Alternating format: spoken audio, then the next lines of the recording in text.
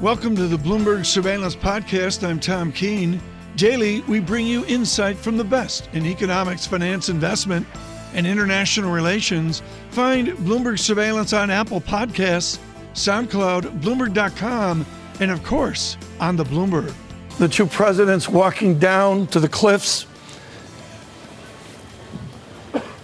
above Omaha Beach, and truly extraordinary. What is so amazing of this is those of us with a collective memory of Ronald Reagan in 1984 and how time has moved on over 40 years. Truly extraordinary as the two presidents try to understand the sacrifice that was given. We'll continue to stay with us. And joining us right now, I am absolutely honored to bring to you the Consul General of the United Kingdom to New York, Her Majesty's Trade Commissioner for North America, and also the former Commissioner to Singapore. At this moment, to have Anthony Phillipson with us is amazing. To the east at Gold Beach were the British, and of course Montgomery leading the way. Explain to us what this moment also means for the British.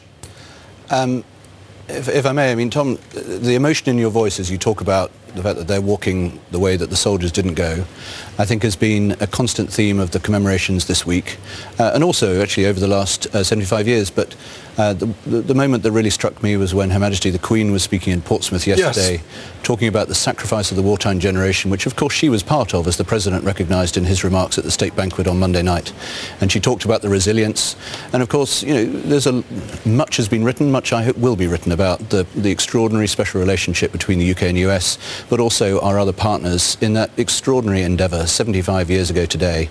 You know, we've seen the films, we've read the books, we've all watched Band of Brothers, but it's, I think, just important to remember what exactly happened on that day and the process that it began of the liberation of Europe, and that's what you're watching there on the screen today. As George Will says in his new book, quoting Abraham Lincoln and then on to other worthies, and then time slips away.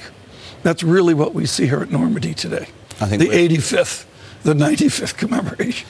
Well, but this, I think, is the important thing, as the Queen said, is that, you know, those soldiers who are there today, they're 94, they're 95.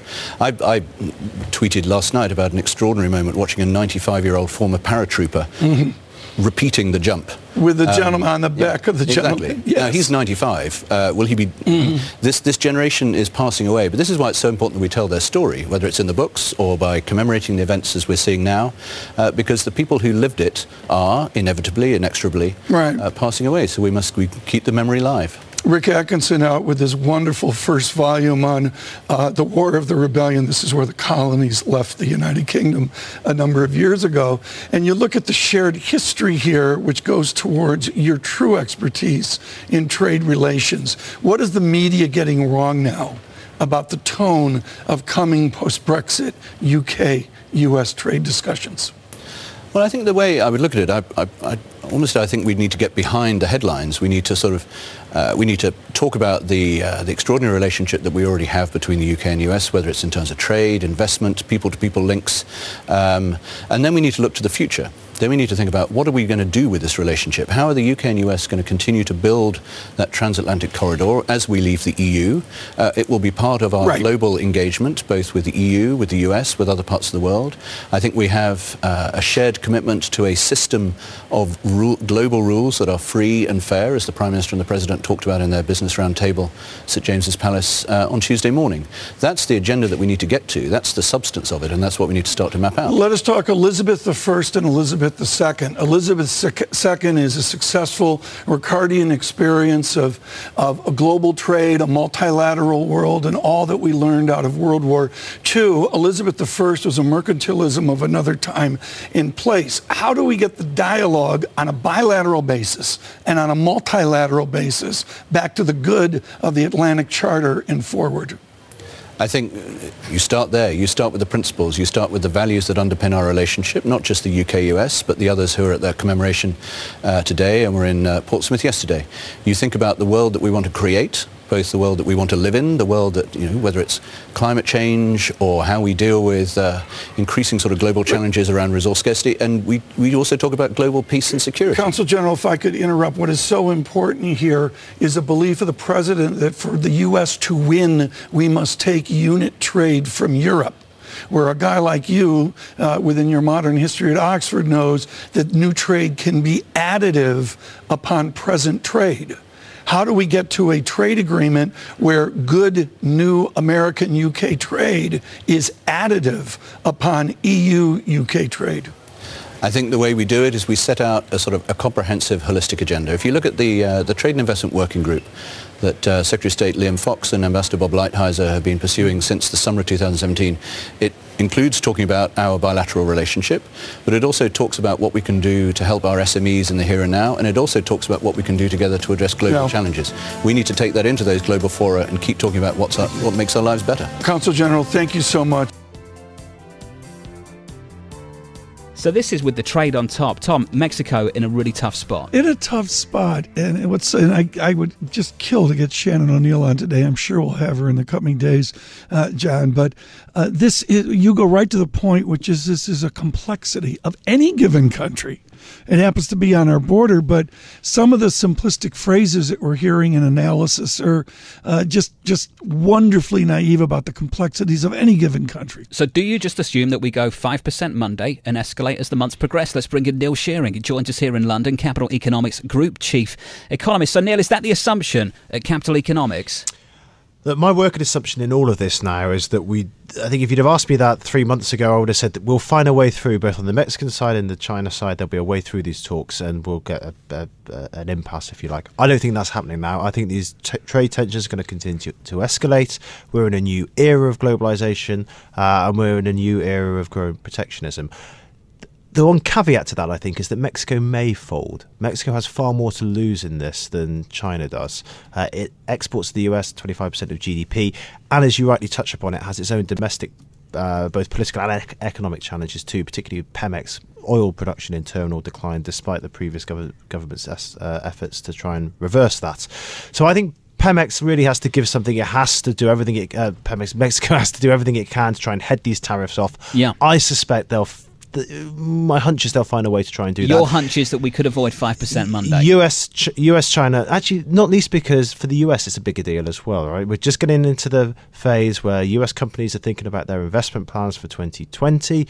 Election year, are they going to be investing if there's big tariffs going on affecting all those supply chains back and forth over the US-Mexico border? I think the US has perhaps a bit more to lose. US-China, much different scenario.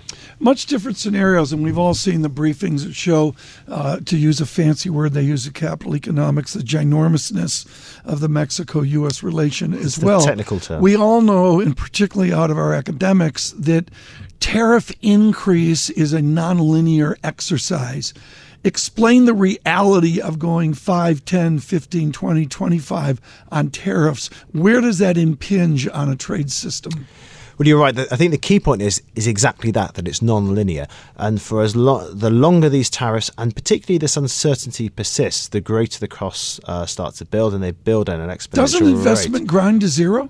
I'm not sure whether it grinds to zero, but certainly investment in particular sectors is going to be mothballed. If you're an auto producer right now, you're thinking about your supply chains crisscrossing the US-Mexican border, semiconductors, electronics, consumer goods, all these type of things. I think that's where it hits. I mean, does it hit healthcare? Does it hit energy? Not so much, no. But I think in particular sectors, it has a really big effect.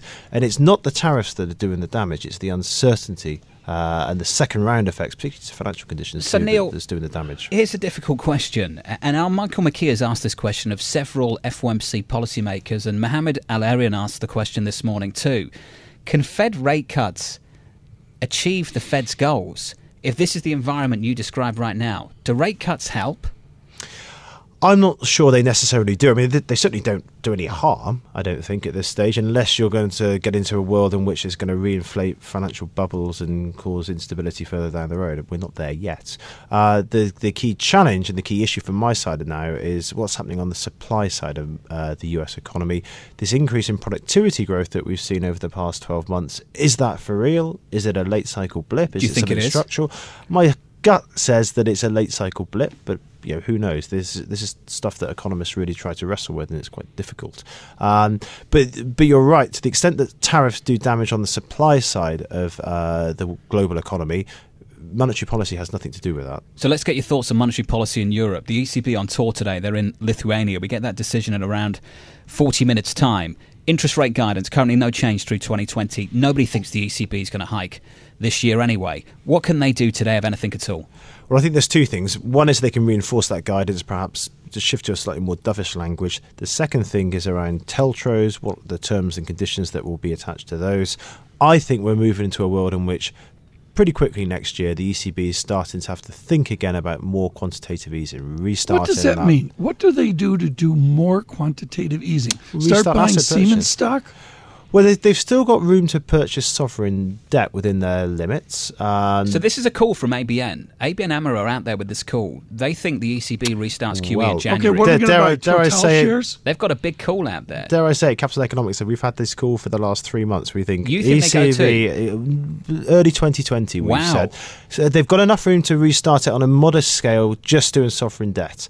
And then you're right, Tom, there's corporate debt, there's equities, there's ETFs. The ECB are going to be dragged kicking and screaming into that stuff, but I think there's enough space that they can do more sovereign debt purchases. Buying equity. I mean, I've talked to Rick Reeder of BlackRock about this, who actually thinks it could be a good idea to buy equity, because if you look down the capital stack right now, the debt of these companies is not the problem. It's the cost of the equity, right? The trouble is that you're dealing with we've seen this from Japan, actually. Once you start to get into that stage as a QE, you've got to be dragged kicking and screaming into that. And the ECB is an incredibly conservative body, as we know. I still think there's room they can do more sovereign debt purchases, and that's where they'll go first. Capitalism that is getting kicked and screaming all the way down through Frankfurt and through Tokyo, through Washington. Neil Shearing, thank you so much. You sound so depressed now, Tom. No, I'm not depressed. We're dashing at Red Eye Home. We'll be there for Jobs Day tomorrow in New York, and thrilled to be back. Over the decades, there have been any number of George Will books. I find interesting, at one point years ago, discussion of how he would fish with one of his daughters.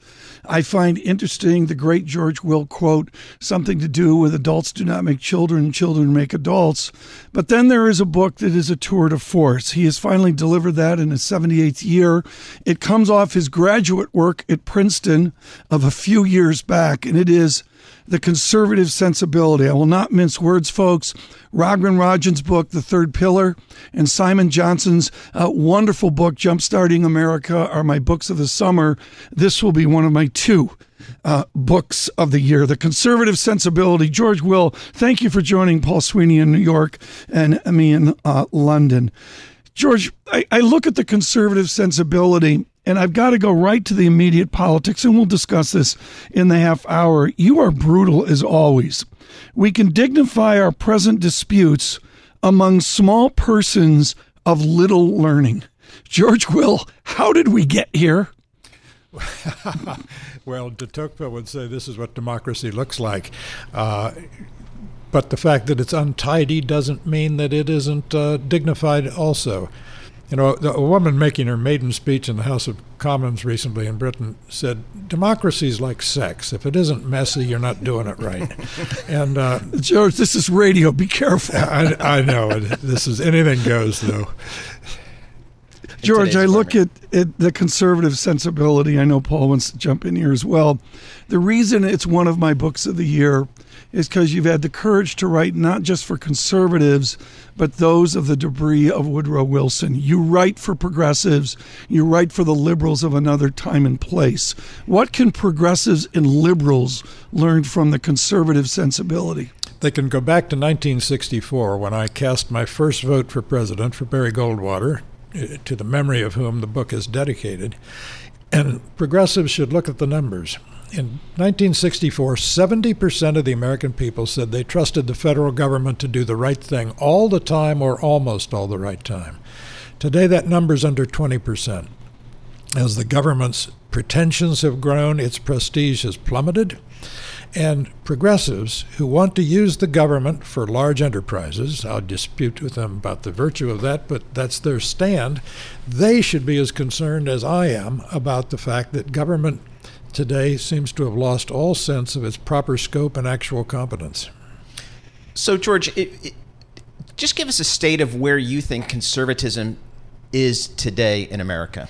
Well, frankly, it's an orphan without a political party, but an idea, a set of ideas with a distinguished pedigree that derives momentum from Hamilton and Jefferson and particularly Madison and Lincoln above all, doesn't disappear because the party that at one point was its vessel has become cracked a little bit. The ideas are still valid. They have to be argued for, however, and that argument will continue until the Republican Party comes to its senses or until someone else comes along to be the representative of that persuasion. Well, how did we get to that point where the conservative movement in the U.S. has been effectively orphaned by the Republican Party? How do we get here? Well, Mr. Trump, when he ran for president, said pointedly, it's not called the Conservative Party, it's called the Republican Party. And he set out to say that much of what Republicans have believed, particularly in free trade, most dramatically, he said, by the way, you don't believe that anymore. And appallingly, most of them said, okay, we don't believe that anymore. They sort of nibble at the edges of presidential discretion and applying tariffs, which means raising taxes on Americans unilaterally without any letter hindrance from Congress. But basically, the party has become, against Madison's great assumptions, a teammate of the president. What Madison had in mind was an equilibrium among equal and rivalrous institutions with their own sense of dignity and their own sense of purpose and their own sense of independence. That has gone away, largely because of the legacy of Woodrow Wilson and the Progressives. The Progressives were amazingly forthright at the turn of the 20th century in rejecting the founders. Woodrow Wilson said, don't read the first two paragraphs of the Declaration of Independence. It's mere 4th of July rhetoric. The founders' view was first come rights, then comes government, that government exists to, in the language of the Declaration, secure our rights. The Progressives said, no, actually, governments give rights as dispensations. They are approved areas of autonomy that the government likes. With us, George Will. The new book, The Conservative Sensibility, is a triumph. It's written off of his graduate paper of just a few years ago at Princeton. It is exceptionally thoughtful. I'm going to say it one more time. It is not only the obvious book for conservatives lost in the wilderness, it is a must-read for those lost in the middle of America's politics and also for liberals and enthusiastic progressives as well. George Will, I'm going to go back to the doom and gloom that George Will's associated with. Paul, you're going to love this. Our listeners in Boston are going to love this. Many thoughtful Americans worry that the Republic peaked a little early and has been trundling downhill since Bunker Hill. How did conservatives, George Will, lose the gloom that it all ended a few years ago? Well, my book is in part explicitly a summons to pessimism, but pessimism is not fatalism. By pessimism, I mean there's so many ways things can go wrong. The democracy and free markets are not the default position of the human race. They are complex social structures and government structures. It's a paradox, I know to say, but laissez-faire is a government project. Right. It requires courts, contracts, arbitration, laws against fraud, information dispersal, all the rest. So the simple truth is that this is a complex system we're trying to defend. My book is, particularly the chapter on political economy, is as robust a defense of capitalism as you'll find this side of Hayek. And Hayek, of course, figures largely in my book. My view is that capitalism does not just make us better off, which it manifestly does, it makes us better. That the argument between Hamilton and Jefferson was an argument about what kind of people we would be. I want to swing the discussion forward, George Will, because I know Paul Sweeney wants to get into the clear and present with our present president. Let's swing forward, folks, to my ute. Look, there's this particular fringe, and their one fundamental problem is they simply never accepted the New Deal. Moynihan of New York. And there's a whole tone in America that's never gotten over FDR, and that's the raison d'etre of certainly a new Republican Party. Well, there's no question that the New Deal is an accomplished fact. It's interesting, however, that Ronald Reagan, who came of age during the New Deal, never assaulted New Deal institutions or approaches to government. It was the Great Society that he had in his sights. The New Deal's signature achievement was Social Security, which is something government knows how to do. It identifies an eligible population and mails out checks to it. That's fine. When government goes wrong is when it says it's going to deliver model cities or head starts or meaningful work, when it undertakes to minutely regulate us to paradise. Government is a blunt instrument, a necessary instrument, capable of much good, but blunt nonetheless. George, are you surprised that the Republican Party, some of the conservative members of the Republican Party, haven't maybe pushed back on some of the current president's maybe questionable actions that may not be in the conservative vernacular, such as free trade? Are you surprised we haven't gotten... The Republican Party's been so silent, I guess. It's been silent with a few honorable exceptions. Senator Portman of Ohio says, all right, if we're going to pretend that imported Volkswagens are a national security threat, shouldn't we have the Defense Department, rather than the Commerce Department, establish the criterion for a national security threat? Senator Toomey has been pushing back of Pennsylvania, Republicans, saying over the years, we have spun off far too much power, investing presidents of both parties from Congresses of both parties with enormous discretion that enables them to do essentially legislative things, such as tariffs, which are raising taxes unilaterally. George Will with us. I've got time, George, for only one more question. John writes in and says, I really don't care about the conservative sensibility. Please ask Mr. Will about the baseball sensibility. George Will, Cubby, how do we save baseball? Well, you've got to do something to cure the following. In 2018 season, for the first time in history, there were more strikeouts than hits. The ball is put in play, that is not walk, strikeout, or home run. Right. Put in play once every 4 minutes. You know, Red Smith once said, baseball's dull only to the dull. Unfortunately, baseball is becoming dull because it's becoming one-dimensional. We've got to find, I think markets work. I think there will be a demand for Rod Carews and Wade Boggs and Tony Gwynns. I'll see that. And the demand will be met. Paul, do you see how his voice changes when he gets away from Madison and Woodrow Wilson? I only write about politics to support my baseball habit. Well, here's what I'm going to do. I'm in London. I'm going to put out one of my books of the year, The Conservative Sensibility.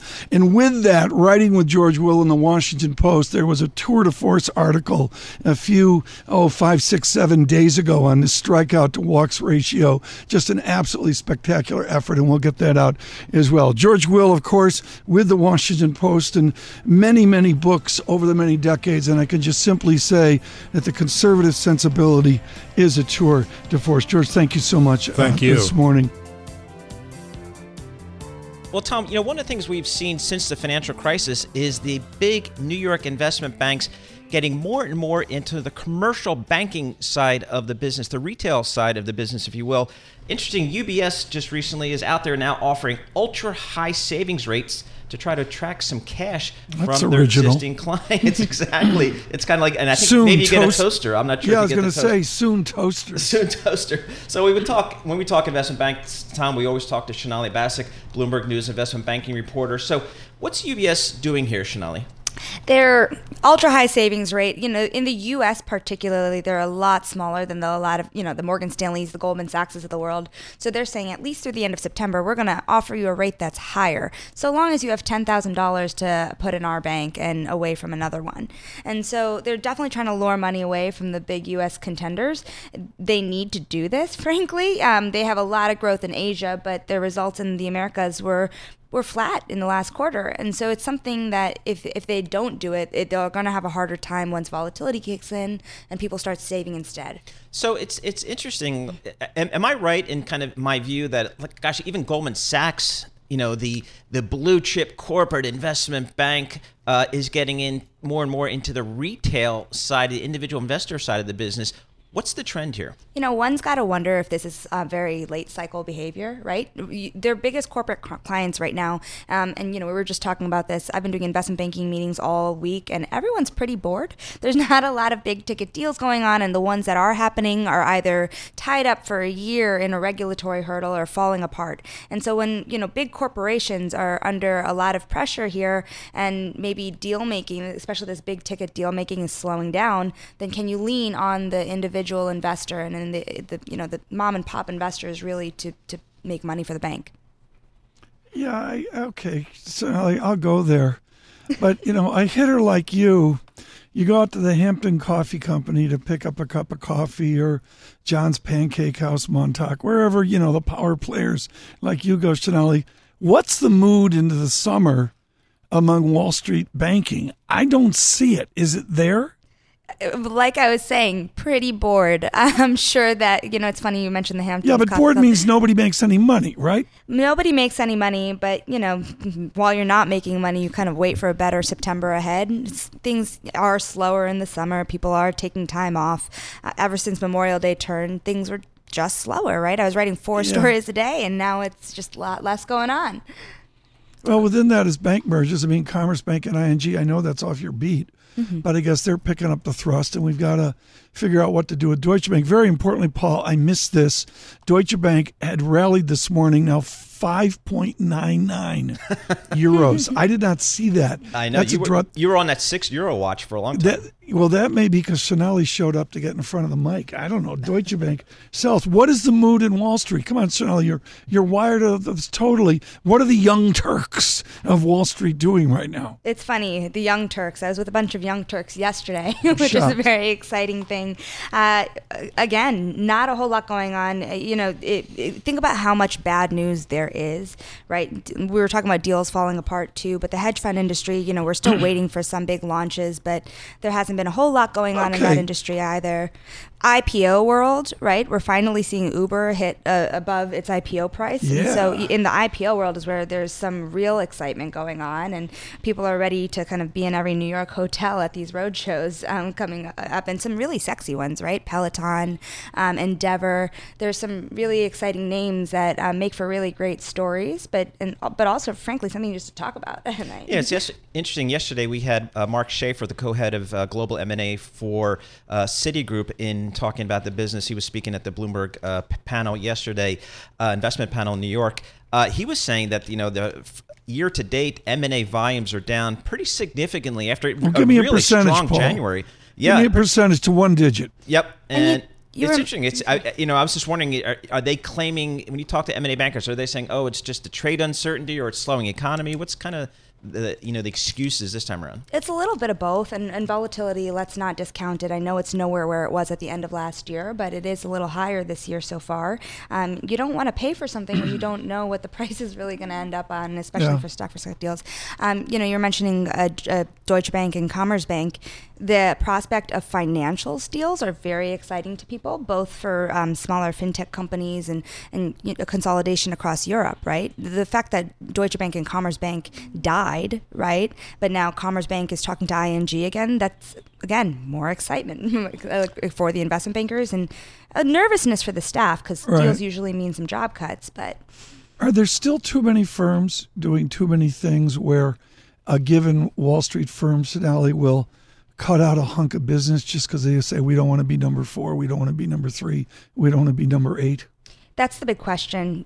We think that there's going to be a lot of consolidation. What does that mean? But what kind of consolidation? It's really hard for the biggest banks to keep getting bigger. There's a lot of talk earlier this year about a lot of banks trying to get bigger under the Trump administration, in particular, in case the Dems take over in the next cycle. They'll have a harder time getting for our audience, those are Democrats she's talking about. Thank you. Sorry. But, if they're going to get bigger, they might as well get bigger now, whether that means through buying companies or what UBS is doing and diversifying into businesses that they're not as big at already.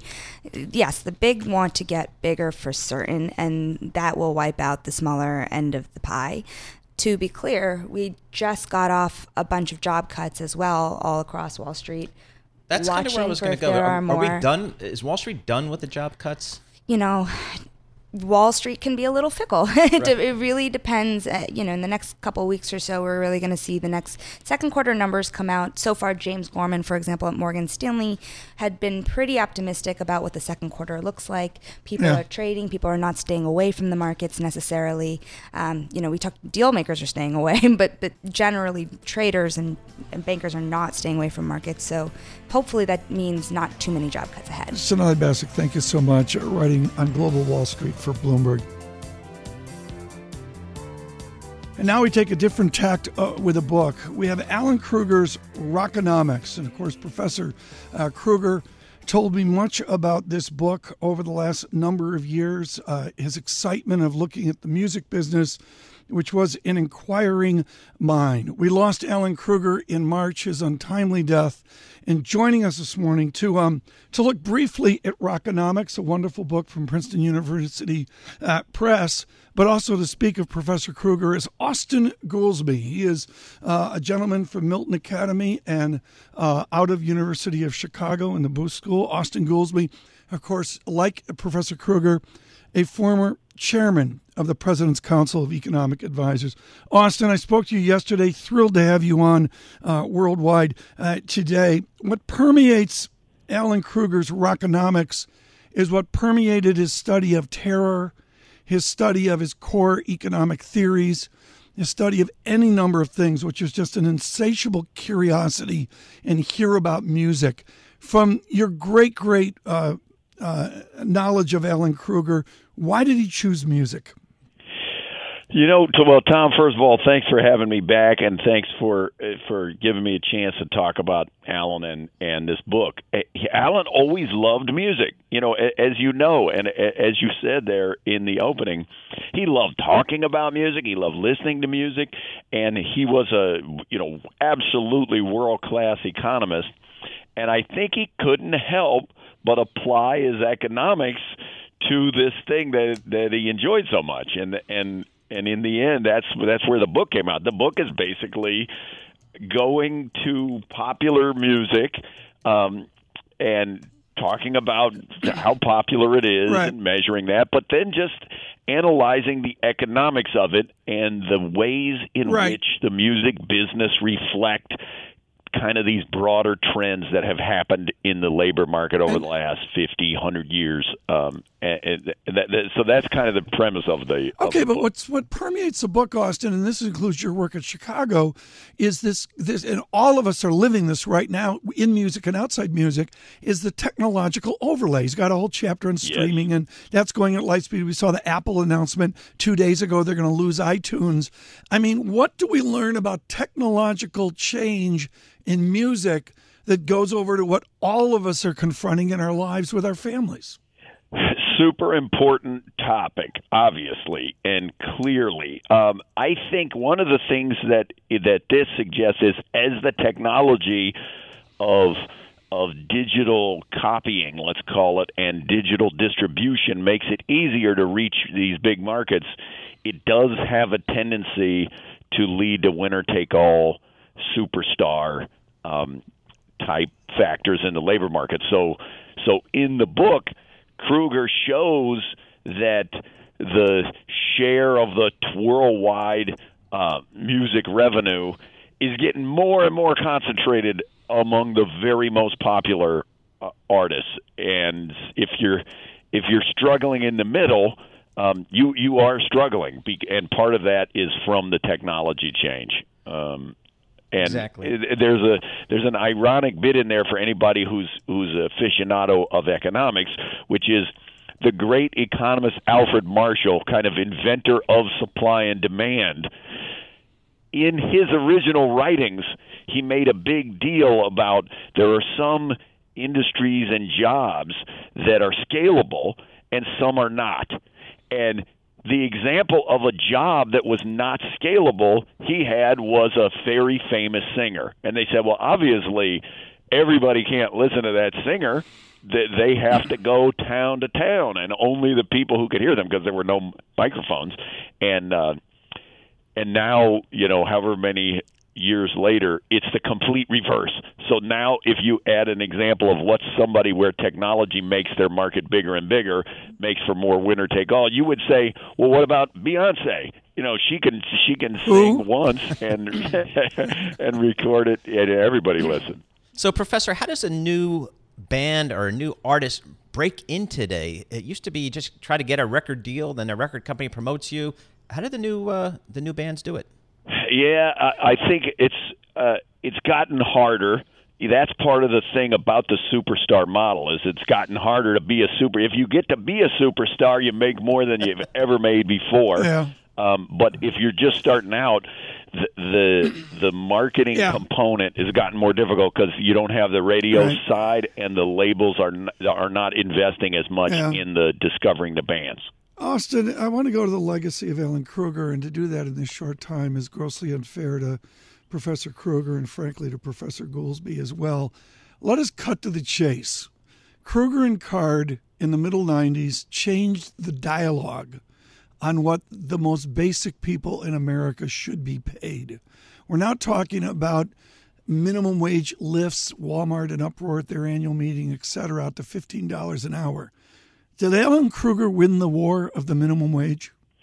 You know, that war continues, but he certainly won a major battle and, you know, took over one continent in the old game of Risk. You know, if you could get control of one of the continents, you're on your way. And I would say he was one of the leaders of a movement that got us to rethink employers and employees, and the thinking of maybe employers have a lot more bargaining power, monopoly power than we thought before. Maybe it's not as competitive, each particular employer, as we thought. And if it's not, then textbook kind of examples like, hey, if you raise the minimum wage, it automatically leads everyone to get fired kind of thing, are not accurate. And so there are many aspects of labor economics that Alan was a leader of, but this whole space, which continued up to more recent times where he was one of the first people documenting the way that employers were signing non-competes. And I'm not talking about, you know, law firms or things like that. Literally McDonald's making their employees sign non-competes, forbidding them from working at other fast food restaurants. And showing the ways that allowed employers to kind of depress the wages of the people who work for them because they didn't have to worry about that you would go to competitor. All of that goes to Alan's intellectual curiosity and working on important problems. You know, that's why President Obama identified him as a leader, made him chair of the CEA. Before that, President Clinton had made him the chief economist at the Department of Labor. He was a rare bird in that he was a world-leading economist, researcher, but he was very practical. Austin Goolsbee, thank you so much from Chicago today in support of the late Alan Krueger's Rockonomics. Thanks for listening to the Bloomberg Surveillance Podcast. Subscribe and listen to interviews on Apple Podcasts, SoundCloud, or whichever podcast platform you prefer. I'm on Twitter at Tom Keene. Before the podcast, you can always catch us worldwide on Bloomberg Radio.